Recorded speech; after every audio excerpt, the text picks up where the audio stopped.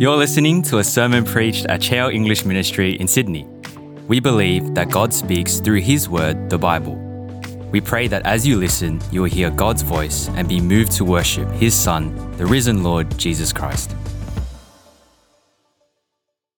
Our gracious God and our loving Heavenly Father, we thank you for the opportunity we have now to look at your word. We pray that as we reflect on this last chapter of Jeremiah, that you'll help us to understand more of your faithfulness, that we might know you more, that we might love you more. For it is written, man shall not live on bread alone, but on every word that comes from the mouth of God. Amen. We finally made it. We finally made it. Well done. After 16 weeks, after 52 long chapters, we finally arrived at the end of Jeremiah. Wow. It's a long book, right? In fact, I'll have you know, in terms of the word count, this is the longest book in the Bible. It's even longer than the Psalms. It's a very long book. And really, from start through to the finish, it's been pretty much the same message, right? I mean, come back with me all the way back to chapter 1. Keep your finger there in chapter 52, but flip back with me to chapter 1, because I want to look at this with you.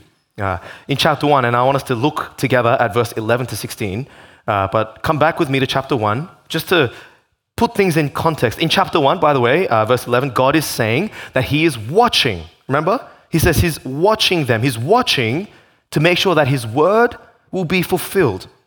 God says that He will do what He says He will do. And what's He going to do? He says He's going to judge and destroy His people, the Jews.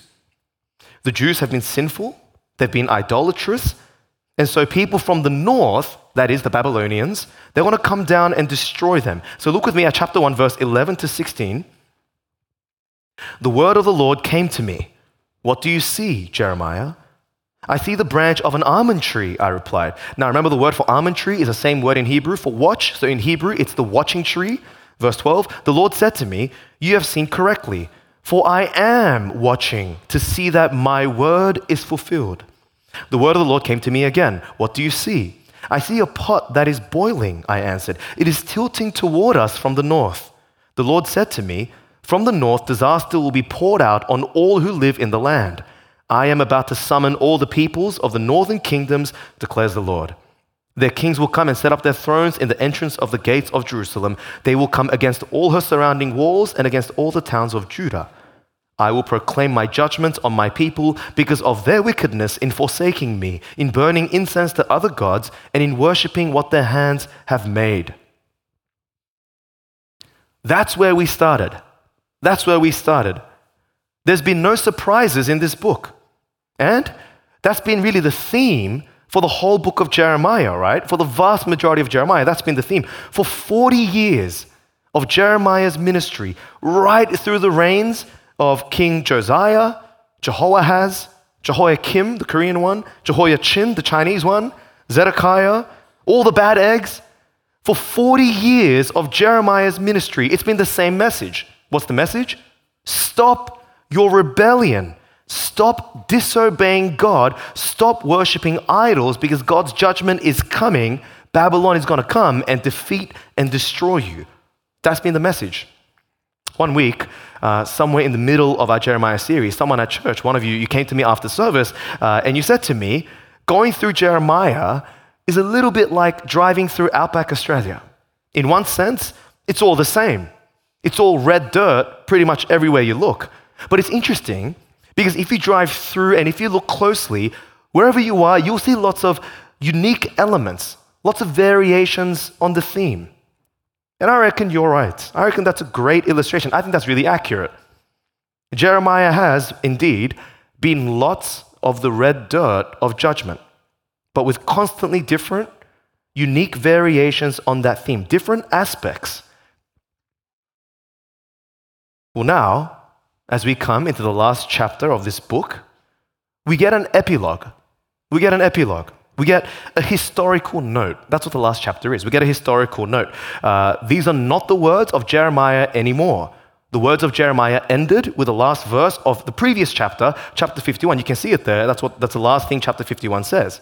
Now, the editor of the book, the person who's compiling all this together for us, the editor of the book, he's reporting what happened in history.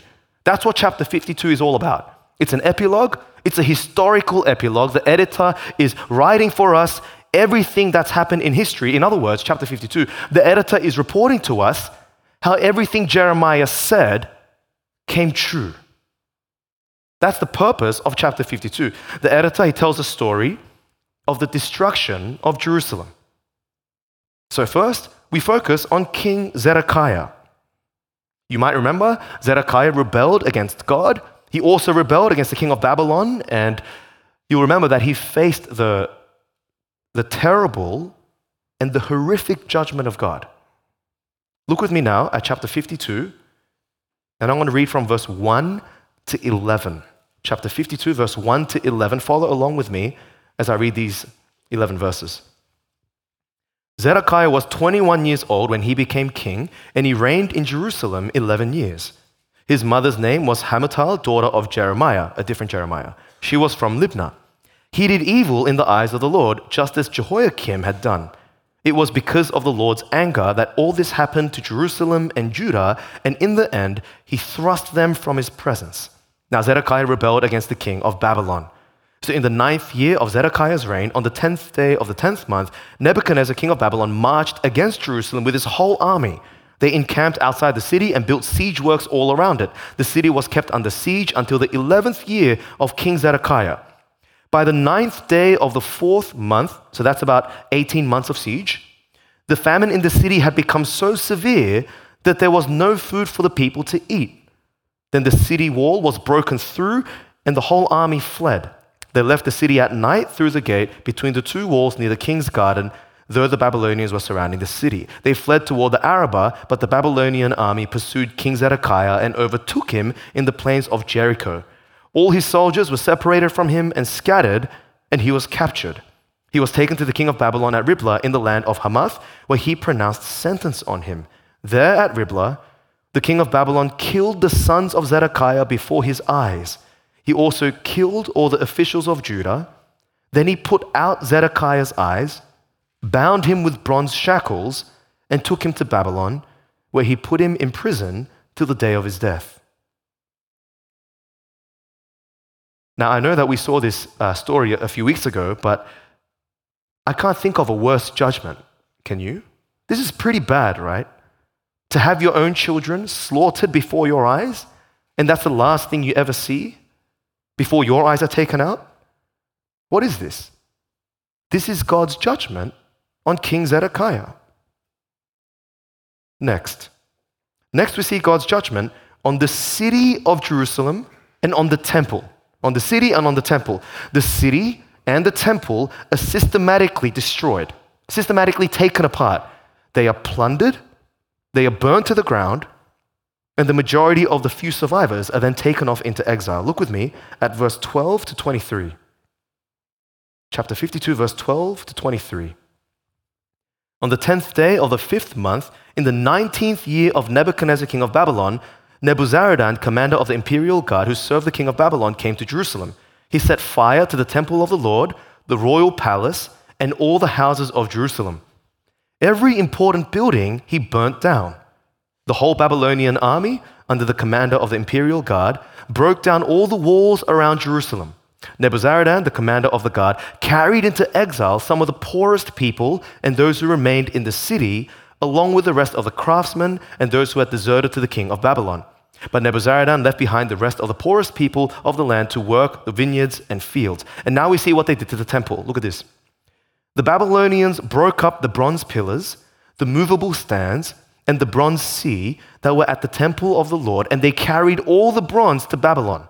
They also took away the pots, shovels, wick trimmers, sprinkling bowls, dishes, and all the bronze articles used in the temple service. The commander of the imperial guard took away the basins, censers, sprinkling bowls, pots, lampstands, dishes, and bowls used for drink offerings, all that were made of pure gold or silver.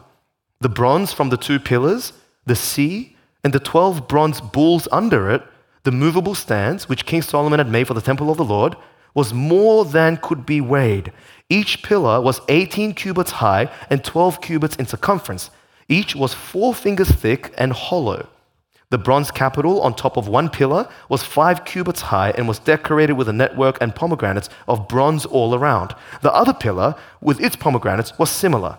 There were 96 pomegranates on the sides. The total number of pomegranates above the surrounding network was 100. This great, magnificent building, built to the glory of God, destroyed, torn apart, plundered, and taken off to Babylon. So what can we see? God's judgment on the king, God's judgment on the city, his judgment on the temple. In the next section, we focus on God's judgment on the people. Of those who have been captured, many are executed, killed. There's only a few survivors that are taken off into exile. And just have a look at these numbers here, because it really is only a few people left. It's remarkable. It's crazy. I mean, even if we were only counting adult men, the reality is the Jewish people have been utterly decimated, utterly wiped out. Think about it. Historically, I mean, it was millions, right? It was millions that came out of Egypt and went into Israel. But now look how many are left. Look with me at verse 24 to 30. Verse 24 to 30. The commander of the guard took as prisoners Seraiah the chief priest, Zephaniah the priest next in rank, and the 3 doorkeepers. Of those still in the city, he took the officer in charge of the fighting men and 7 royal advisors. He also took the secretary who was chief officer in charge of conscripting the people of the land, 60 of whom were found in the city. Nebuzaradan the commander took them all and brought them to the king of Babylon at Riblah. There at Riblah, in the land of Hamath, the king had them executed. So Judah went into captivity, away from her land. This is the number of the people Nebuchadnezzar carried into exile. In the 7th year, by the way, the 7th year is actually before what we're reading about now. This is back in the year 597 BC, when Jehoiachin is taken into exile. So 597 BC, in the 7th year, look there, how many? 3,023 Jews. Then in Nebuchadnezzar's 18th year, and that's currently the story we're reading about at the moment, 832 people from Jerusalem. And in his 23rd year, and this is a later attack on Jerusalem that we know nothing about, 745 Jews taken into exile by Nebuzaradan, the commander of the imperial guard. There were 4,600 people in all. That's not many people, is it? I mean, even if we're only counting the adult men, this is what? 10,000, 15,000 people max? Everyone else dead. Everyone else slaughtered. The Jews have been pretty much wiped out. Hitler was not the first to try it, and Nebuchadnezzar nearly succeeded. This is wild. In the very last section, we focus on Judah's previous king, the man who had been taken into exile back in the first attack in 597 BC, the man who had been replaced by Zedekiah. This king is named Jehoiachin. After a while, Jehoiachin receives some favorable treatment at the hands of the king of Babylon. He's a prisoner, he's in exile, he's in a foreign land, but at least he's well looked after, like some kind of a pet dog. Look with me at verse 31 to 34. 31 to 34. In the 37th year of the exile of Jehoiachin, king of Judah, in the year Awel-Marduk became king of Babylon, on the 25th day of the 12th month, he released Jehoiachin, king of Judah, and freed him from prison. He spoke kindly to him and gave him a seat of honor higher than those of other kings who were with him in Babylon. So Jehoiachin put aside his prison clothes and for the rest of his life ate regularly at the king's table. Day by day, the king of Babylon gave Jehoiachin a regular allowance as long as he lived till the day of his death. And that's it. That's where the book of Jeremiah ends. But can you see what's here in the final chapter? Can you see what's here in chapter 52? I'll give you a quick summary. God's terrible judgment has come. After 40 years, after 52 chapters, what Jeremiah said has come to pass. In other words, God has indeed kept watch over his word. God has done what he warned he would do. God has done what he promised he would do. King Zedekiah, the city, the temple, the people, King Jehoiachin, all of them have faced the terrible judgment of God, the horrific judgment of God. It's very dark, isn't it? It's very, very dark. The Jews have been practically wiped out. Jerusalem's destroyed. The temple's been torn down. The reign of the line of King David ended. Friends, this is a tragic finish. And yet, if you think carefully about it, it's not all bad news. In fact, let me give you 2 reasons why, paradoxically, this ending is good news. 2 reasons why this ending shouldn't just make us sad. 2 reasons why this ending should actually make us hopeful. 2 reasons why this ending fills us with hope. The first reason is this: God keeps his word of judgment. That's what we see in chapter 52, right? God keeps his word of judgment. When God promises he will judge, he does judge. He's not flaky. There's integrity in this God. He's faithful to his word. It might take a long time, yes. It might take a very, very long time, especially if you're preaching the same message for 40 years, but it will happen. It's going to happen. Parents, I wonder if you can relate to this. Just imagine with me for a moment. Let me illustrate. Imagine with me a random dad, a hopeless parent who makes threats but doesn't follow through, okay? Picture the scene. Imagine a family in the car, 4 kids in the back, dad's driving, and the 4 kids are all fighting and screaming in the back. It's loud and it's crazy and it's chaotic back there, but there's nothing the dad can do. Why? Because he's driving. All the dad can do is speak. That's all he has. He can't physically separate them. He can't send them off to their different bedrooms. He can't do anything. All he can do is speak.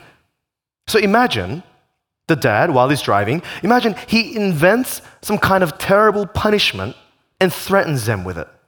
The dad says something like this: "You kids, if you don't stop fighting, when we get home, I will surgically remove the parts of your brain that make you fight all the time. I'll do it without anesthetic. I'll put them in a soup and I'll make you drink it." Now, of course, they don't stop fighting. So they get home and the kids say, "All right, Dad, surgery time. Get your scalpel. All 4 of us are here." Now, as much as the dad would like to carry out the threat, as much as he sees the right sense in doing what he said, he really can't do it, right? So he says to the kids, "Yeah, go and clean your room. Stop fighting before I think of something worse to do to you." Now, there's a number of problems with that disciplinary method. First, it doesn't change their behavior. It doesn't fix the problem. They keep on fighting because they know that their dad's threats are empty. And second, it just encourages them to disrespect their dad. Like, that dad is someone who can't be trusted to keep his word. God is not like that dad. God is a father who does not make idle threats. Jeremiah 52 is abundant evidence of that. This God, he does not make idle threats. What does it say? It says God is watching to see that his word will be fulfilled. That's what he says. If he says it, he will do it. He is faithful to keep his word of judgment. And you know what? I think we can see this very clearly in the New Testament just as we can in the Old. In fact, in the New Testament book of 2 Timothy, you'll find a little poem. It's a bit random, but not really. There's a bit of a poem in 2 Timothy. Actually, it's pretty important. I want you to turn with me in your Bibles to 2 Timothy chapter 2. That's page 964 of the church Bibles, 964. But turn with me to 2 Timothy. It's right at the end of the Bible, 2 Timothy chapter 2. Turn with me to 2 Timothy chapter 2 because I reckon this poem is really interesting. It's interesting because it doesn't mean what you might think it means at first. This poem, as you can see, it comes in 4 parts.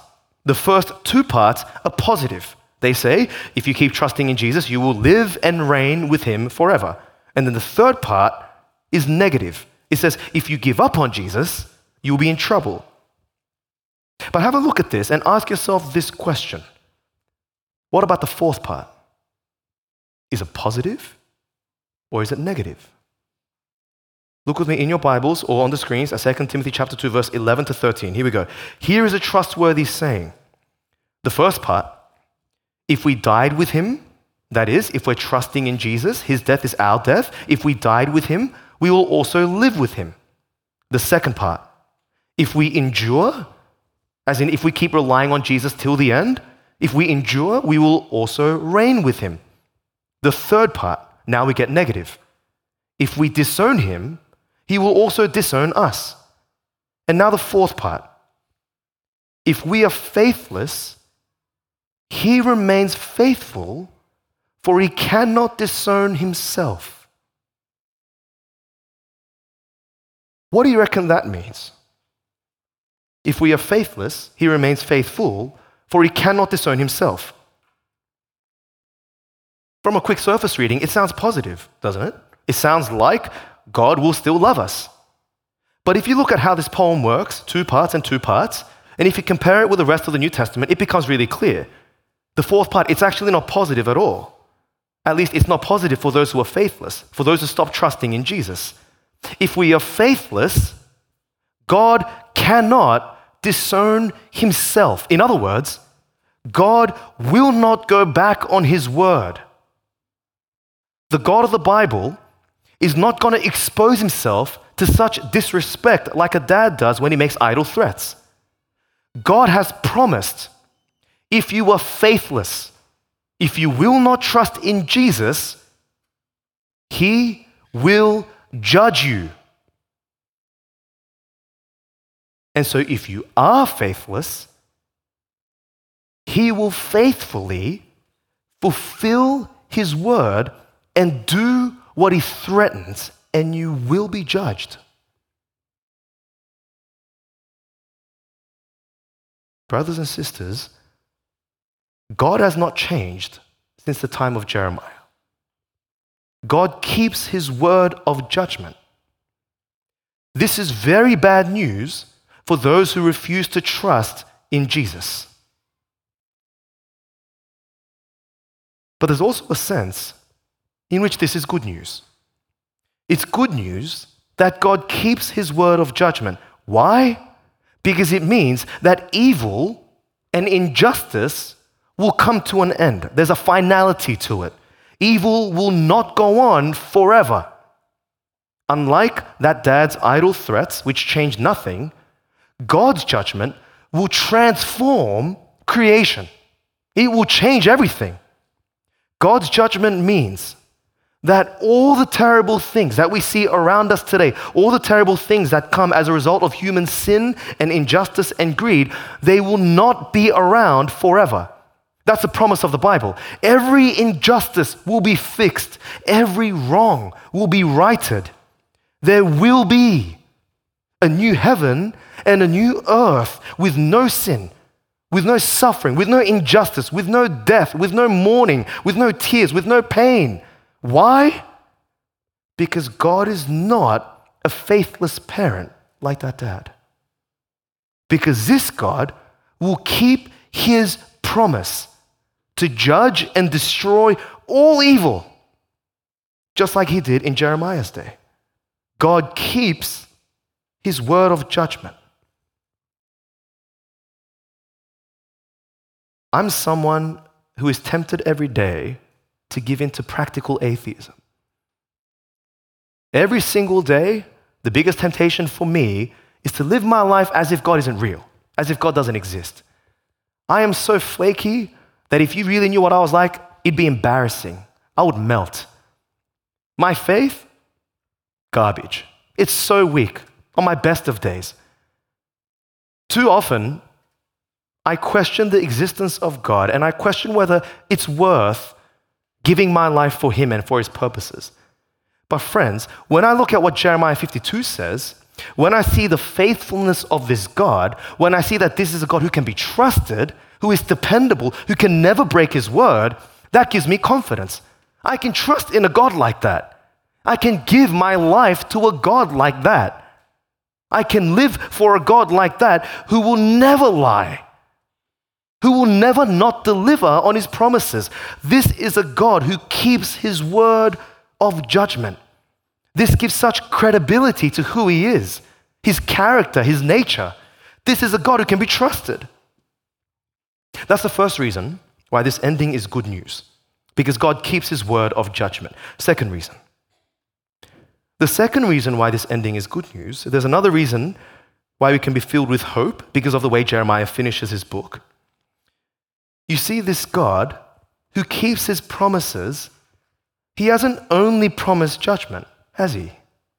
In Jeremiah, God has also made good promises to His people, promises of salvation, right? We've seen that. And this God who keeps His word will also keep His word of salvation. He is dependable. He is trustworthy. Here in chapter 52, we just get glimpses of it, right? Those few survivors, they're very few, but they're there. Jehoiachin, just that glimpse of kindness toward him, it all looks very small. It all looks pretty hopeless on the surface, but not if you've read through all of Jeremiah. Because if you've read through the whole of Jeremiah, you will know that God has plans for these people. Plans, as the famous verse goes, plans to prosper them and not to harm them. Plans to give them a new hope, a new future. And most important of all, plans to make a new covenant with them. A covenant in which He'll forgive them. A covenant in which He will give them new hearts so that they can be His people, so that they'll never again have to endure this kind of devastation and destruction, so that Jerusalem will never again have to be cast out of God's presence forever. God's people will be able to be with Him forever. Look with me at this passage from Jeremiah 31 on the screens. Look at this amazing promise of the new covenant. Look at this. This is the covenant I will make with the people of Israel after that time, declares the Lord. I will put my law in their minds and write it on their hearts. I will be their God, and they will be my people. No longer will they teach their neighbor or say to one another, know the Lord, because they will all know me, from the least of them to the greatest, declares the Lord. For I will forgive their wickedness and will remember their sins no more.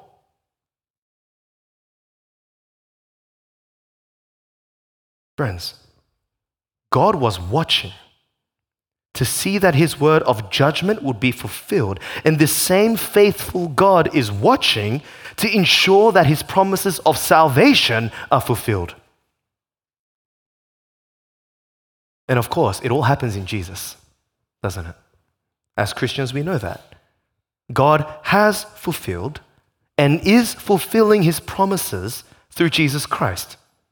Jesus came from that line of 4,600 survivors.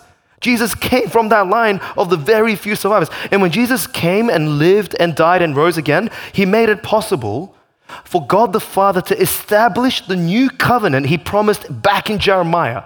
He said it at the Last Supper, didn't He? Do you remember what He said? He said what? This is a new covenant, what?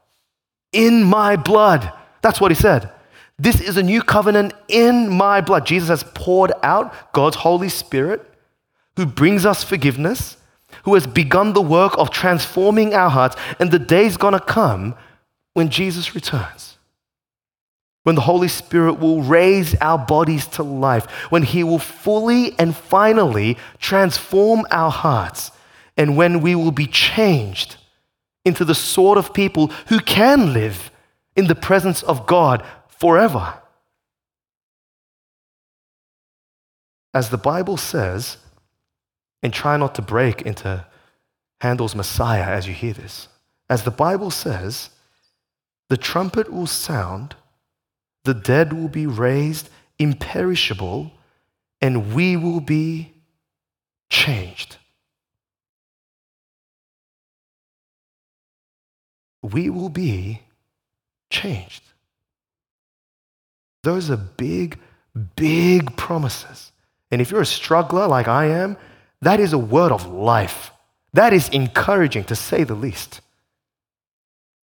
In fact, these are such big promises that maybe you're sitting here today and you might think to yourself, it all sounds too good to be true. But like in Jeremiah, let me say, God is watching. Like it says in that poem from 2 Timothy, if we died with him, we will live with him. If we endure, we will reign with him. God keeps his word of salvation. And you know what? The day is going to come. The day is going to come when some editor puts a footnote on the history of the world.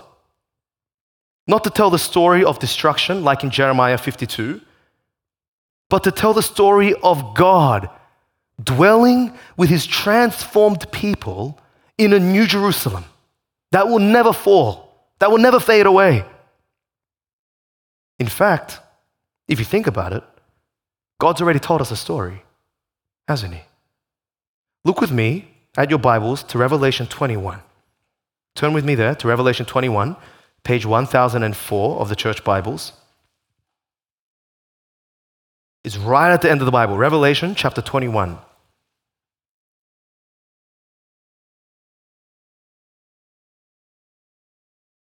And as you turn there, know this.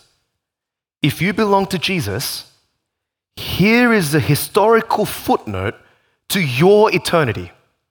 Here is a historical footnote to your eternity. Chapter 21, verse 1 to 5. Then I saw a new heaven and a new earth. For the first heaven and the first earth had passed away, and there was no longer any sea. I saw the holy city, the new Jerusalem, coming down out of heaven from God, prepared as a bride, beautifully dressed for her husband. And I heard a loud voice from the throne saying, "Look, God's dwelling place is now among the people, and he will dwell with them. They will be his people, and God himself will be with them and be their God. He will wipe every tear from their eyes.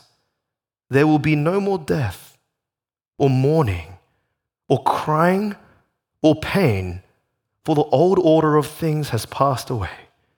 He who was seated on the throne said, "I am making everything new." Then he said, "Write this down, for these words are trustworthy and true." Too good to be true? No way. These words are trustworthy and true. God keeps his word of judgment. God keeps his word of salvation. That is terrible for God's enemies, but for those of us who are in Christ, God's friends, this is our eternal hope, isn't it? This is our Christian hope. This is our key to a happy ending. All glory be to God. Let's pray.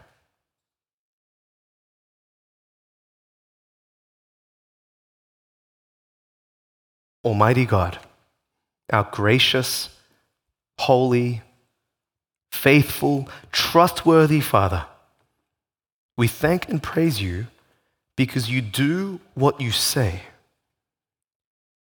Lord, we acknowledge that you are a God who does judge and will judge, and we thank and praise you for that.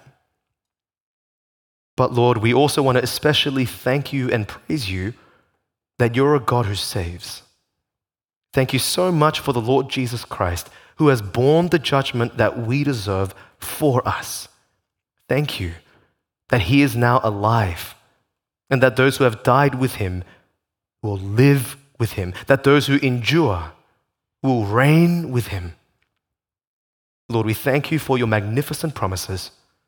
We long for the day when Jesus returns, when you raise us to life, forgiven, cleansed, transformed, so that we can live with you forever. Father, bring on that day, we pray. In Jesus' name, amen.